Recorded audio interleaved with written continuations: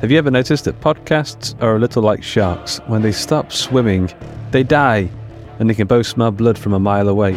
So in the spirit of keeping swimming, I'd like to introduce you to TOS Plus. Putting my business pants on for a second, TOS Plus is our new premium membership thingamajig. It's the all-access pass to a growing library of exclusive horror, sci-fi and WTF audio fiction, along with access to the regular TOS weekly stories in higher quality, a week early and ad-free. Once again, that's exclusive episodes, ad-free, a week early and higher quality audio. You'll also get access to the brand new TOS Plus Vault, where you can grab our ebooks, comics and desktop wallpapers and all sorts of stuff. All of this is available today via our Patreon campaign, which includes juicy extras like Discord access, audiobooks and merch. And if you're an Apple user, you can subscribe directly via the Apple Podcasts app. We're now in our 8th year of the podcast and we've got so many cool projects on the boil, none of which would be possible without the ongoing support of our listeners, specifically our premium subscribers, our superpowered patrons, and the many multi-dimensional voodoo priests air guitaring to the TOS intro jingle. For more, head over to theotherstories.net/plus. Once again, that's theotherstories.net/plus. If you thought the only way to get a more defined jawline with natural-looking results was through surgery, think again. Juvederm Volux XC is a non-surgical injectable gel filler that improves moderate to severe loss of jawline definition and can help you achieve natural-looking results with little downtime. Even better, this improved definition lasts up to 1 year with optimal treatment. No maintenance required. Improve jawline definition for a smooth, sculpted look with Juvederm Volux XC. For important safety information and to find a licensed specialist, visit Juvederm.com. That's JUVEDERM.com. Not for people with severe allergic reactions, allergies to lidocaine, or the proteins used in Juvederm. Common side effects include injection site redness, swelling, pain, tenderness, firmness, lumps, bumps, bruising, discoloration, or itching. There's a risk of unintentional injection into a blood vessel, which can cause vision abnormalities, blindness, stroke, temporary scabs, or scarring. Talk to a licensed specialist to find out if it's right for you. These aren't the stories your mother told you. No, these are the other stories.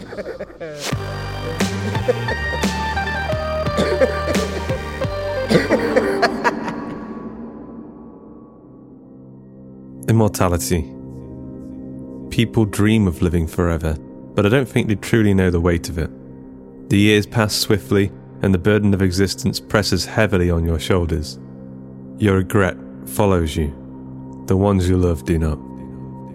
There is nothing more frightening than watching everything you love around you die as you live on and on and on, becoming another trinket that collects dust.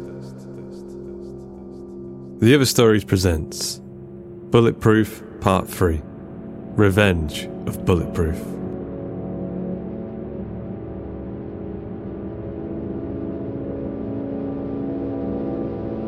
The colors comforted me. Reds dancing with blues, greens mingling with yellows, teasing them, drawing them into an emerald spectrum. They were solid but pliable, like soft furnishings you could sink into. Sometimes I imagined I had my fingers again. I could create ripples in the colors, force them to come together, break apart. There were no nights in the colors, no days, no seconds, minutes, or hours, only my consciousness dancing with the rainbow. I don't think I uttered a word when they dismembered me. My lungs couldn't expand to scream, my mouth too shaken to make the shapes I needed to tell them to stop. I don't think they would have stopped anyway, their faces concealed by visors and overalls. I was being torn apart by cowards. I died on and off for the 3 hours it took them to pack me away. I thought it'd be permanent when they sawed off my head, but the colors came to me, and with them I stayed. No pain, no fear, just soaking in the colors as they danced in their world.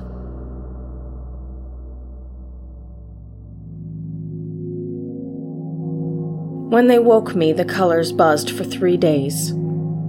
Erratic, panicked, they didn't play by the rules I had understood all this time. A new sensation in the colors. Were my limbs uncomfortable? Did I have limbs again? Something tugged on the colors, a straight line, like an arrow bolting into the swirls. I had grown bones again. It was like, all at once, I realized, but still couldn't wrap my mind around my reforming body. I hoped my eyes came back last. I was being remade. After my escape from the carnival ship, after watching my loved ones die at the hands of Mr. Callahan and his carnival at my own hands. When I could hear the colors, I knew my head had reformed. When I could see a white room, I knew my eyes had opened once again, like windows letting in the cool of the night. Figures moved around the room, lights flashed, and I hoped the floor was solid, not red and dusty like the sandy circus ring on the carnival ship. White, clean, clinical floors. The floors I had bled on some time ago. Below my murky eyes, I felt a tightening. My chest? Were my lungs reforming now? Was I to breathe like I once had? Instinct took over flesh. I inhaled. No mouth yet. A few more seconds. I tried again. Air entered the hole forming below my eyes. "Audrey, can you hear me?" A male voice rang. I cringed. At least, I think I did. The atoms, not yet in place, shook. "Audrey, move something if you can hear me." My eyeballs rotated in their sockets, unaided by fleshy eyelids. Sinews of muscle began forming, layer on layer, stretching out like the vines of weeds, finding their place on my bare skull. My vision sharpened, pupils finding their defining line against my blue irises. A man was on his knees in front of me. No visor, no black uniform. He took my hand, the first touch I had felt in a colorful eternity. I squeezed back. "My name is Brenner. We're waking you up, Audrey.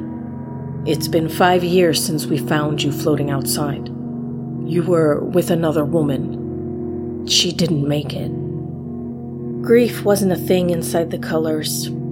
Thoughts really formed into coherency. Memories didn't float wild and endlessly like a truly formed mind. I tried to speak, but the fluid in my lungs needed to be cleared.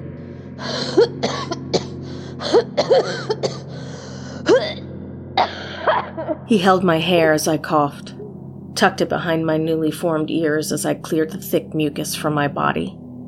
Finally, for the first time since I had escaped the Callahan Brothers Carnival, I spoke. "Why? Why so long?" "So he couldn't find you again. So we could get you far away. So..." Brenner's face straightened, warm skin wrinkled across his brow. "So we could use you when we needed you most." "Figures," I muttered, feeling my lips touch each other for the first time. "Kenneth Callahan has been using his carnival for human trafficking for many years. We've been gathering intel just as long." "So, I'm a tool to help you bring him down?" "No. You're a victim who now has a chance for revenge. A chance to liberate others." The woman I escaped with, Kalinda. Callahan's contortionist. Are you sure she died?" Her body was frozen solid out there. She splintered into pieces when we got her aboard. I swallowed. Was I allowed this grief? Or had time taken away my right to mourning? She was my girlfriend. She was special. Brenner nodded. "Then do this for her. Callahan will let you aboard. You have history. Once you're there, once you've restrained him, we'll do the rest. Just don't kill him.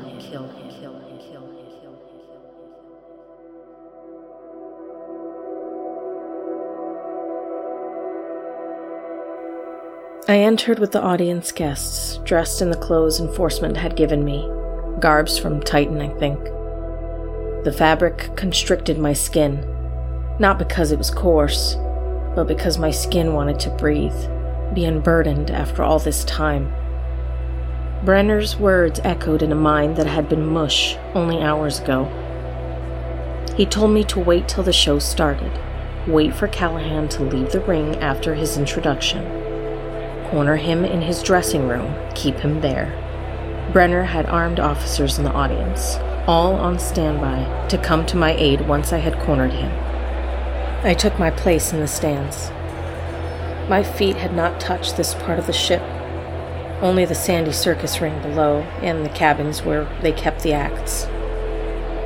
The sand didn't menace me now. I was once like it. Endless particles, never out of place, never in place, at the mercy of any disturbance. The lights grew dim. The audience grew silent.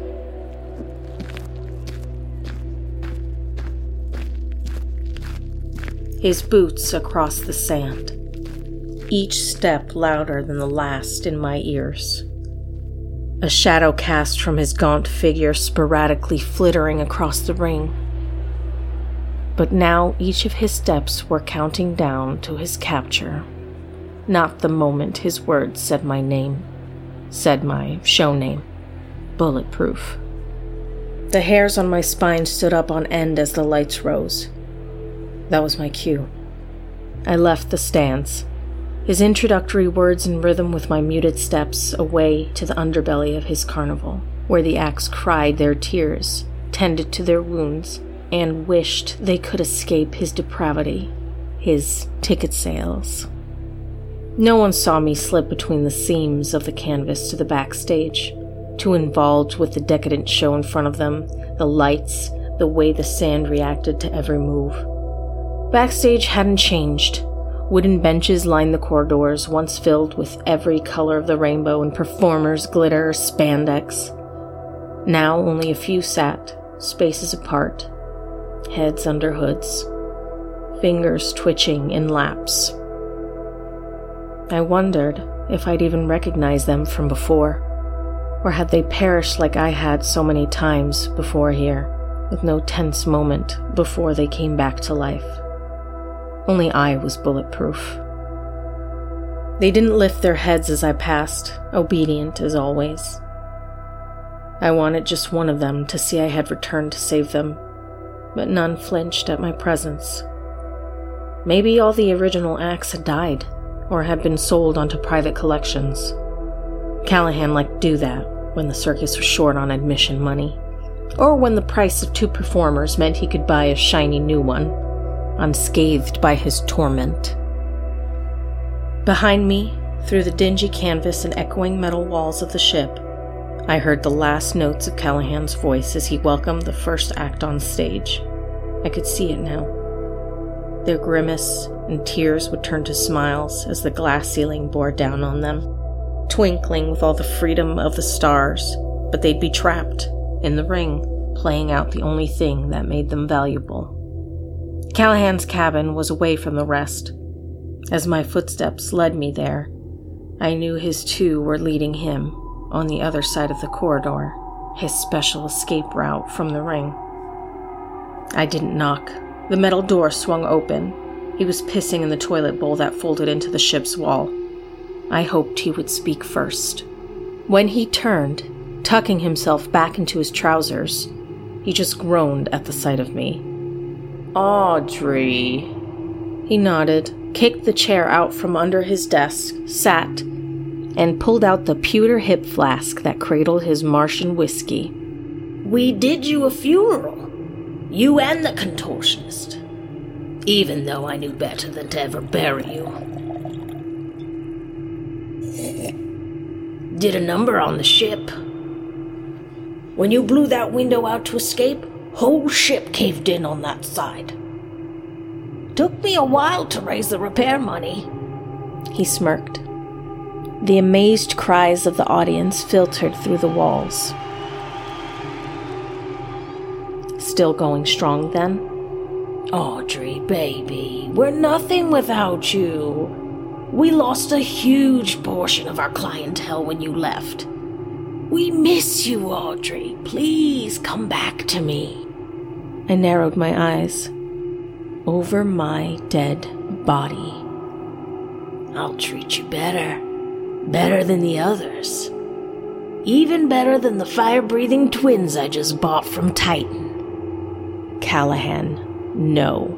Enforcement, what? They send you here to get me? They're picking us both up at the end of the show. So you're betraying me? After everything I've done for you, Audrey. Baby girl, I made you a star. My skin crawled. I lost 2 people under your reign. What? The shapeshifter and the contortionist? Do you even remember their names? Elastic Girl and 7 Wonders? He smirked. Their real names. Look, Audrey. He dropped to his knees. I want you back. I want your face on my posters again. I'll take care of you. You can be my special little girl again, just like before. Audrey, baby, please. His hands came together, begging. But not a whisper of sincerity lay in his eyes as wrinkles appeared like fissures in his aged skin. The crowds keep coming, Audrey. They always will. If they come for you, the others won't need to perform as much. You can save them. Just come back to me. I swallowed. I can save them. His lips twitched into a grin. I pulled my hair into a pony, exactly how I did in the ring all those years ago. He was easy to catch in my grip. He was ever frail, filled with cigar smoke and booze, and a weak frame that told you he'd lived his whole life in space. I got behind him. He smirked a little in arrogance. His wrists were easy to overpower. I pulled them behind his back. I hated being this close to him. The smell of booze and smoke and sand hung from his clothes, beads of sweat glistening on the back of his neck. The stretchy one. I know you shared a bed with her. Was probably her idea to blast the window open and face the expanse. She was clever, wasn't she? Had to be, because I know you wouldn't have thought of that. Guessing she didn't survive like you did. Her name was Kalinda. I grit my teeth. He started to speak again, but I'd had enough. His neck snapped easily in my grip. When he fell, his boots twitched for 2 minutes. A line of drool leaked down his chin and formed a puddle on the dirty metal floor. Kenneth Callahan was finally dead. The audience erupted in applause from the belly of the ship, bringing me back. Like a siren song luring me, I walked to their cheers, just like I had walked on the red sand under the glassy dome, revealing the stars of the galaxy. I walked his route, from the back of his cabin, through the cages that held the beasts he had sourced from planets afar. I didn't even need to stop as I released them. I didn't stall as I entered the ring, didn't flinch as the act tried to get me back to my seat. I told them to run. They didn't listen. The beasts came in after me, but this was no usual Bulletproof show. I wasn't going to fight them to the death, have my blood sprayed across the audience faces as they cried with glee. The audience was quiet for the first time. The beasts, with their extra limbs, hard exoskeletons, and vicious talons, invaded the stands. Their teeth shone in the stage lights. The loudspeaker didn't call my name, didn't announce my arrival, but the audience screamed louder than they had ever cheered.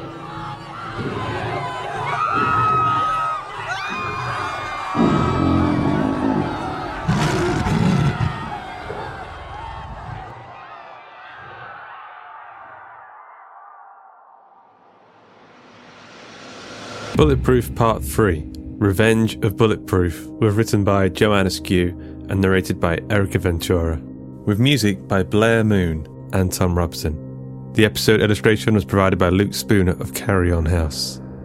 A quick thanks to our community managers Joshua Boucher and Jasmine Arch, and Carolyn O'Brien for helping with our submission reading, and to Ben Arrington, who keeps scoring 300s in the 10-pin bowling game of social media posts. Science fiction and horror writer Joanne Askew explores mental health, sexual identity and diversity through her fiction. The deepness and darkness of space is her second home.